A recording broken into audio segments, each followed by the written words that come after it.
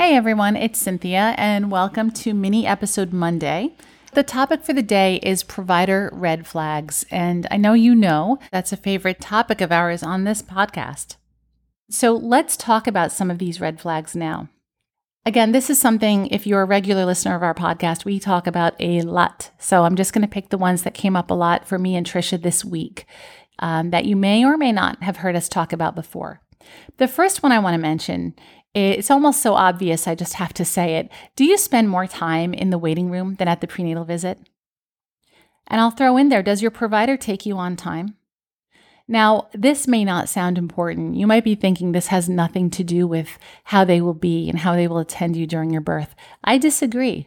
I think if they regularly take you late, that speaks volumes about how they do their work, how much respect they have for their clients. So I used to go to my doctor, again, the one I fired when I was about 6 months pregnant or so. It's all in my birth story if you want to listen to episode 10. I used to sit in that waiting room for an hour and 15 plus minutes per visit. And I always made the 8 a.m. appointment, which was her first appointment of the day. And I once saw her coming in with her handbag I saw her just go past the secretary behind the receptionist, with her handbag about 5 minutes before they called me in. And I thought, I don't believe this. I think she just shows up late. She never apologized for being late. And I used to sit there, and I was a busy person, as you are, no doubt. I had a career. I had a place to go after that appointment every time. I had meetings to get to. And I used to sit there and I guess subconsciously thought, well, she's more important. I have to do this. This is just how it goes. We just have to wait for doctors because they're so important or they're so busy. Well, I disagree with that today. You may or you may not, but I do. If I were a doctor, I would like to believe I would take people on time. I'd like to believe that if I ever didn't take someone on time, I would be genuinely apologetic because I have respect for people's time. So the fact that she was always extraordinarily late and never apologized already set the tone for our relationship. And then the next question, of course, is, even if you're waiting 15 or 20 minutes only, are you spending 5 or 10 minutes at that prenatal? Because what can they hope to get done in 5 or 10 minutes other than check the heart rate, check your blood pressure, grab a urine sample, and say, all right, everything looks good, go on your way. We pregnant women have a lot to say, and we have a lot we need to ask about, and a lot of it is emotional. A lot of it is mental. It's not just, oh, good, the heart rate is fine, go about your day now. What if you're afraid of something you're going to be dealing with? What if you're feeling intimidated by the experience? What if you're a woman who suffered assault, medical or sexual assault? You can't just brush that aside and tell a woman in 5 minutes, everything looks good, go on and I'll see you at some point when you go into labor. We can do better. And there are providers who are doing so much better than that. And what many women find is when they change providers, often when they go from an obstetrician to a midwife, though not necessarily, but very often, they will have a very short time waiting for that appointment. And they'll have very long visits, often 30 minutes, sometimes 45 minutes. Sometimes those appointments end with a hug. Sometimes during those appointments, the woman gets to be emotional and share what she's feeling in her pregnancy. We're not doing enough holistic care in our country, and I wish we were. I wish all the providers were trained in perinatal mood and anxiety disorders, or at least were equipped to recognize when a woman could get a referral to get some kind of other support or just a support group. But we have to do better by at least building more of a relationship. Let's move on to the next one. If you're with a doctor or midwife who discourages you from hiring a doula, that's a red flag. The research is abundantly clear that when couples hire doulas for their births, they are far more likely to have a safer outcome, a more satisfying outcome, better breastfeeding initiation rates, lower rates of postpartum depression, half as many C-sections. I mean, that alone makes childbirth safer. That alone. Again, if I were an obstetrician, I can't fathom discouraging a couple from having all the support that they can possibly have through that birth, especially when statistically that support is going to lead to a safer outcome, increase the likelihood of a safer outcome. Why isn't that good for everyone in the room? So if they're discouraging a doula, it's usually because their ego is involved. And you'll know this. It's going to be a red flag if they say something manipulative, like, "Are you sure you want to spend all that money?" Which is what my doctor had said. Or my doctor went so far as to say, just make sure your doula remembers who's in charge. And think about that. The birther is in charge. That's who's in charge. So when the doctor said, make sure your doula remembers who's in charge, she's not only undermining the doula, she's also implying to that pregnant woman, and you're not in charge either, by the way. So that's a red flag.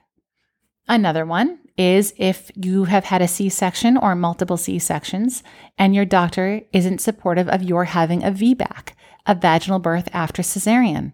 If they say you can't do that, or it's not as safe, or there's a risk of uterine rupture, they are grossly misleading you and discouraging you, and that's not supportive. And if we're just talking safety alone, safety is on the side of VBACs. Are there times to have a repeat cesarean? Of course. Are cesarean sections a life-saving surgery? Absolutely, when they're needed. So we don't want to use cesarean section indiscriminately. We want to rely on having that as an option when we actually have a medical indication for having a cesarean section, and having had a prior C-section is not a medical indication of needing one in your next birth. Here's another important one. Anything that's routine, and this is a key word, routine episiotomies, routine amniotomies, routine IV is a red flag. If your provider will expect you to have any procedure routinely without a medical indication for doing so, that's a red flag. If your doctor says, all right, let's get your induction date on the books. So if they want to routinely induce, that's a red flag. And then finally, I'll just say, if that provider speaks with language that makes you uncomfortable, and I'll tell you some of the things that make me personally uncomfortable, and you just have to see how you feel about it. I am very uncomfortable with it when a provider, and I'm not just talking obstetrician, any doctor, if they were to speak to me with the word let or allow, like, look, I'm not going to let you go past 40 weeks, or I can't let you do that. Like, who's in charge here? What does that mean? I can't let you do that? If a pediatrician were to say that to me, whose baby is this? It's not for the pediatrician to let you do something regarding your baby. It's for you to let them serve you. And in your birth, it's the same way. It's not for them to let you go past your due date. It's for you to let them induce you if that's what you choose to do, if that's what you determine is the safest and most appropriate next course of action for you. I remember asking my doctor, again, before I left her and switched to a really great group of midwives, I remember asking her, what's the default, this is the language I used at the time, what's the default procedure after the baby is born? Do I hold my baby? How is this going to work? And she said, yeah, no, the baby comes out and goes right on you. And then she said, until we need to take the baby, we let you have the baby for a while. And I just kind of nodded soberly and absorbed what she was saying. I look back and think, until we need to take the baby, we let you have the baby a while? You've got to be kidding me. Now I think of my children. No one can let me have my own children. I can let them take my baby if I have a reason to. It turns out I didn't. No one ever took my babies from me. But that was the procedure in that hospital. Sometimes they have a procedure, routine separation of mother and baby. When there's no reason for it, then that's a risk. Then that's an intervention. Because nature didn't expect separation. So when separation occurs, it will have an effect. It will have an effect on the baby, and it will have an effect on the mother and her body and her physiology and her breast milk and her hormones, as well as the babies. And we're not even getting into how this can affect the partners because they are a part of this as well. The baby comes out bonded to both of you. So it's more intricate than I'm even getting into in this episode. And I just want to say, finally, your intuition has the answers. I don't have the answers, despite all my opinions and all my confidence in talking about this, and all of Trisha's when she and I discussed this together in our full episodes. If we were sitting with you at a prenatal, we wouldn't know. if the provider is right for you. Even if we were just sitting there watching the whole appointment taking place, we would recognize red flags, but that only goes so far. Your intuition knows if that provider is right for you. So that provider that I left, that obstetrician that I fired, she's right for someone. I just hope with all the women she's seeing every year, I hope she's with the right people who are right for her. I hope it's not a mismatch. I was able to recognize we were a mismatch a few months before my baby was born. But if pregnancy were only 3 or 4 months, I wouldn't have recognized it in time. So this is not about saying a provider is good or bad, or that they're right or wrong. It's not about that. It's just about what's right for you. And you know what's right for you. It's like if you go on a first date with someone, I could tell you, oh, in my opinion, or it's a red flag if the person drinks too much. In my opinion, it's a red flag if the person is texting during your whole dinner date. In my opinion, it's a red flag if the person never asks you about yourself or looks you in the eye.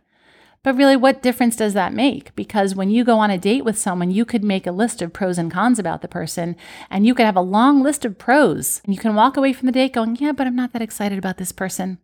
Yeah, something just doesn't feel right. So we can't intellectualize the decision. It's your intuition that knows. And before you go down that path of feeling conflicted because you've been with your provider a long time, or you like your provider, some women go so far as to say they love their provider, you love your baby more.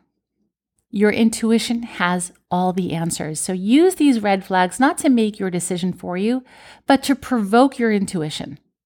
You will make the right decision. So thank you for listening to this mini-sode today. We love hearing from you guys. And what I'm going to ask is, if you've heard this episode, get over to Instagram and go to Down to Birth Show and just message me and Trisha with either how you knew you were with the wrong provider or how you knew you were with the right one. So thank you so much again for listening to this. And as we always say, hear everyone and listen to yourself. You truly do have all the answers within you. And when you really respect your own intuition and tap into it, it will always be the absolute best tool you can possibly have.